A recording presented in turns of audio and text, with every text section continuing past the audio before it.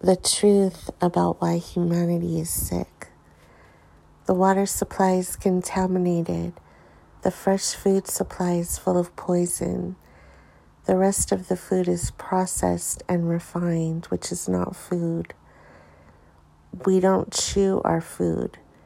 We are nutrient deficient. We overconsume. The air is full of pollution. We are scared of the sun and wear sunscreen. We don't exercise enough. We sit in front of technology all day. Drugs like alcohol and caffeine aren't outlawed but embraced. We are disconnected from our human instincts and environment. We discount the knowledge of our ancestors. We are stressed because we live in a slave system, trying to earn money to support a Ponzi scheme.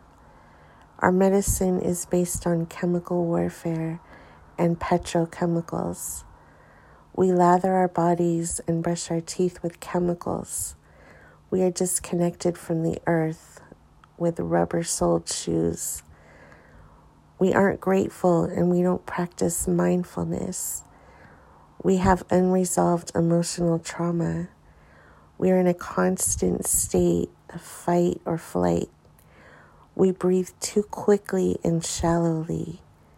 We are exposed to electromagnetic radiation.